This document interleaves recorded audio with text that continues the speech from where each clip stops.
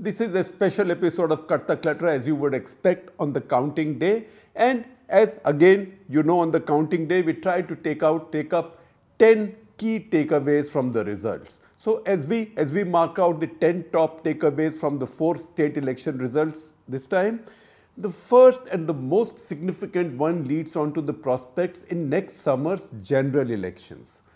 It is that Narendra Modi's appeal and popularity is much stronger towards the end of his second term than it was at any point since May 2014. That's when he came to power. Unlike the winter of 2018, 5 years back, when he seemed to be struggling, that's when his party failed to win all 3 heartland states: Chhattisgarh, Rajasthan and Madhya Pradesh.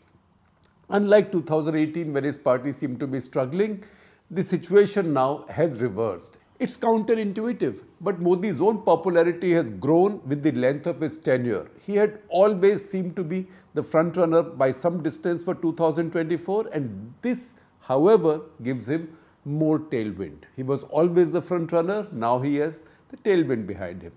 It also delivers a crippling blow to the morale of his rivals and calls into question the inability of India, the alliance, to limit him to a below majority, that is below 272 mark in the Lok Sabha.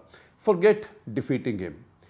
We had noted more than once that while he was able to sweep the Lok Sabha elections for himself, or when he was on the ticket directly as in Gujarat, he couldn't quite do so in other state elections. Madhya Pradesh, Chhattisgarh and Rajasthan have now shown that he has broken that paradigm. In each of the 3, he put himself on the ticket with Modi ki guarantee campaigns and won. It was risky, audacious, but he won. Of course, the Karnataka Assembly elections remain an exception.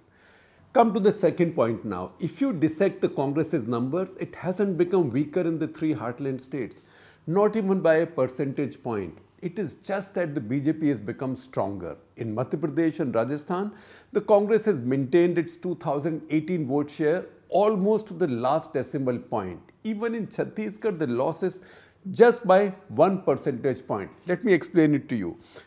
In 2018, in Madhya Pradesh, Congress got 40.89% vote. Now, at last count, was 40.52%. And at last count, so a few more votes will come in. So almost exactly the same. In Rajasthan in 2018, it was 39.3%. This year, if anything, it might be marginally higher at 39.53%. In Chhattisgarh, it was 43%. Now it's 42%. So that's just a 1% fall. If it maintained its vote share then, why did it get decimated? So, which brings us to the next point. While the Congress maintained its vote share, the BJP added 7, 4 and 13 percentage points in Madhya Pradesh, Rajasthan and Chhattisgarh respectively. A clearer two-way party polarization is a trend we've been noting for the past many years. That is the others category, the others column in election results has been fading away, disappearing. In this case, all the voters disillusioned with the others, which means the smaller regional parties, tribal parties, caste-based parties and rebels, they've gone to the BJP. That's how its vote share has risen without being able to dent the Congress party. The Congress isn't losing its base, it just can't expand it, and that is something for the Congress to think about. Which brings us to the fourth point. This campaign was remarkable in the relative absence of the use of Hindutva. Surely, in Rajasthan, there were references to the Udaipur beheading and PFI rallies in preference to Ram Navami processions, but it wasn't still the central strand in the BJP's campaign. The lesson is that Hindutva and nationalism now play out in the background constantly for the BJP, like the Tanpuras in a classical music concert. Remember the people who sit in the back and are constantly playing the Tanpura to just set the tone. There are temples being built or renovated all the time, summits being held, foreign dignitaries coming in or your prime minister going and meeting them overseas, and military acquisitions being headlined all the time. Rapid construction of highly visible infrastructure feeds into this. That's why overt Hindutva isn't always needed. It is understood, it's taken as read, as is nationalism. While the Congress will take some satisfaction in its Telangana revival, its India allies, INDIA, its India allies will also take note of the fact that the Congress still cannot measure up to the BJP when in direct contest with it, particularly in the Hindi heartland. This will cast a shadow on the future of the alliance and the Congress party's stature within. In fact, Congress party might also like to reflect on whether they were not adequately respectful to the alliance partners in these elections. A few seats given to Samajwadi Party or maybe one or even to Aam Aadmi Party in these elections would not have hurt it, or would it have hurt it? Now the next point, the opposition party's idea, and particularly the Congress party's idea that freebies are the only antidote to the BJP's Hindutva nationalism mix is now fully defeated. To be able to mount even a halfway credible challenge, the Congress will need to build a true alternative agenda to Modi's, because you can promise more freebies or more welfare. Modi and BJP will promise even more, even better, and they have a record of delivering it quite efficiently. And once he puts Modi ki guarantee there, it becomes that much tougher for you to defeat his politics with welfareism or freebies. What the Congress needs to do, if it wants to really fight Modi, it has to build a counter view on identity, nationalism and the economy, which has its own hallmark, which is different. If anything, that idea of Mohabbat ki Dukaan versus Nafrat ka Bazaar was an interesting ideological idea that Rahul Gandhi came up with during his Padyatra, but then he completely forgot about it and got into transactional politics. And transactional politics does not make for any product differentiation. Next point, it is impossible for the opposition to beat the BJP with identity politics. There are no magic solutions like caste census. You can't use caste, you can't use ethnicity, religion to beat the BJP.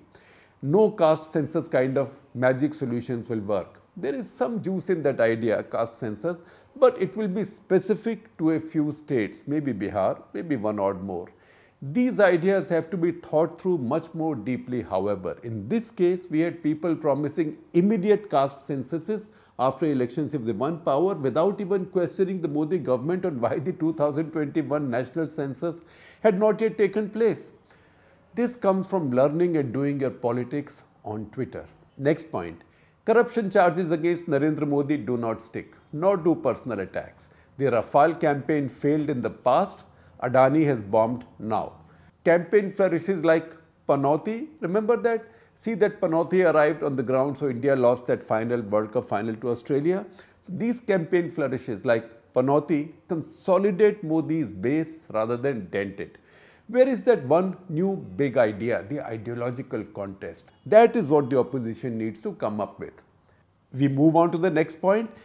In the Hindi heartland, the BJP organization is far stronger than any of its challengers, particularly the Congress parties.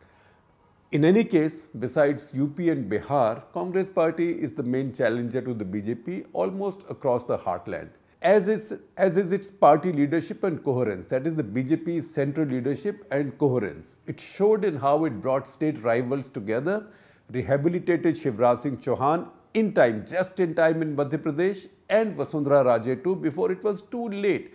In the first rounds, the people were not even given tickets. In the second rounds and the follow-up rounds, as the BJP realized that there were challenges on the ground, they accommodated their people, both Shivraj Singh Chauhan's and Vasundhara Raje's, and also put them in the campaign. Vasundhara Raje's picture, in fact, started appearing on election posters only in the later stages. The BJP is able to make these corrections because it stays close to its cadres that ensures it doesn't lose contact with the ground. You want to see an extreme example of what happens when you lose this connect with the ground? Check out KCR's BRS in Telangana. If KCR had had his ear to the ground, he would have never jumped onto his idiosyncratic idea of national leadership, even renaming his party from Telangana Rashtra Samiti to Bharat Rashtra Samiti. And finally, some relief. The 10th point, finally, some relief that these results bury that most regressive idea of a return to the old pension scheme for government employees. Of the 4 states where they promised it, the Congress party won only Telangana. And that's the one where the OPS wasn't made such a big deal of in the campaign. Here is my opinion then in conclusion. Whatever your voting preferences, entirely for the sake of India's healthy political economy count this as the biggest gain of these polls, that the idea of old pension schemes, return to old pension scheme as an election winner has now been buried.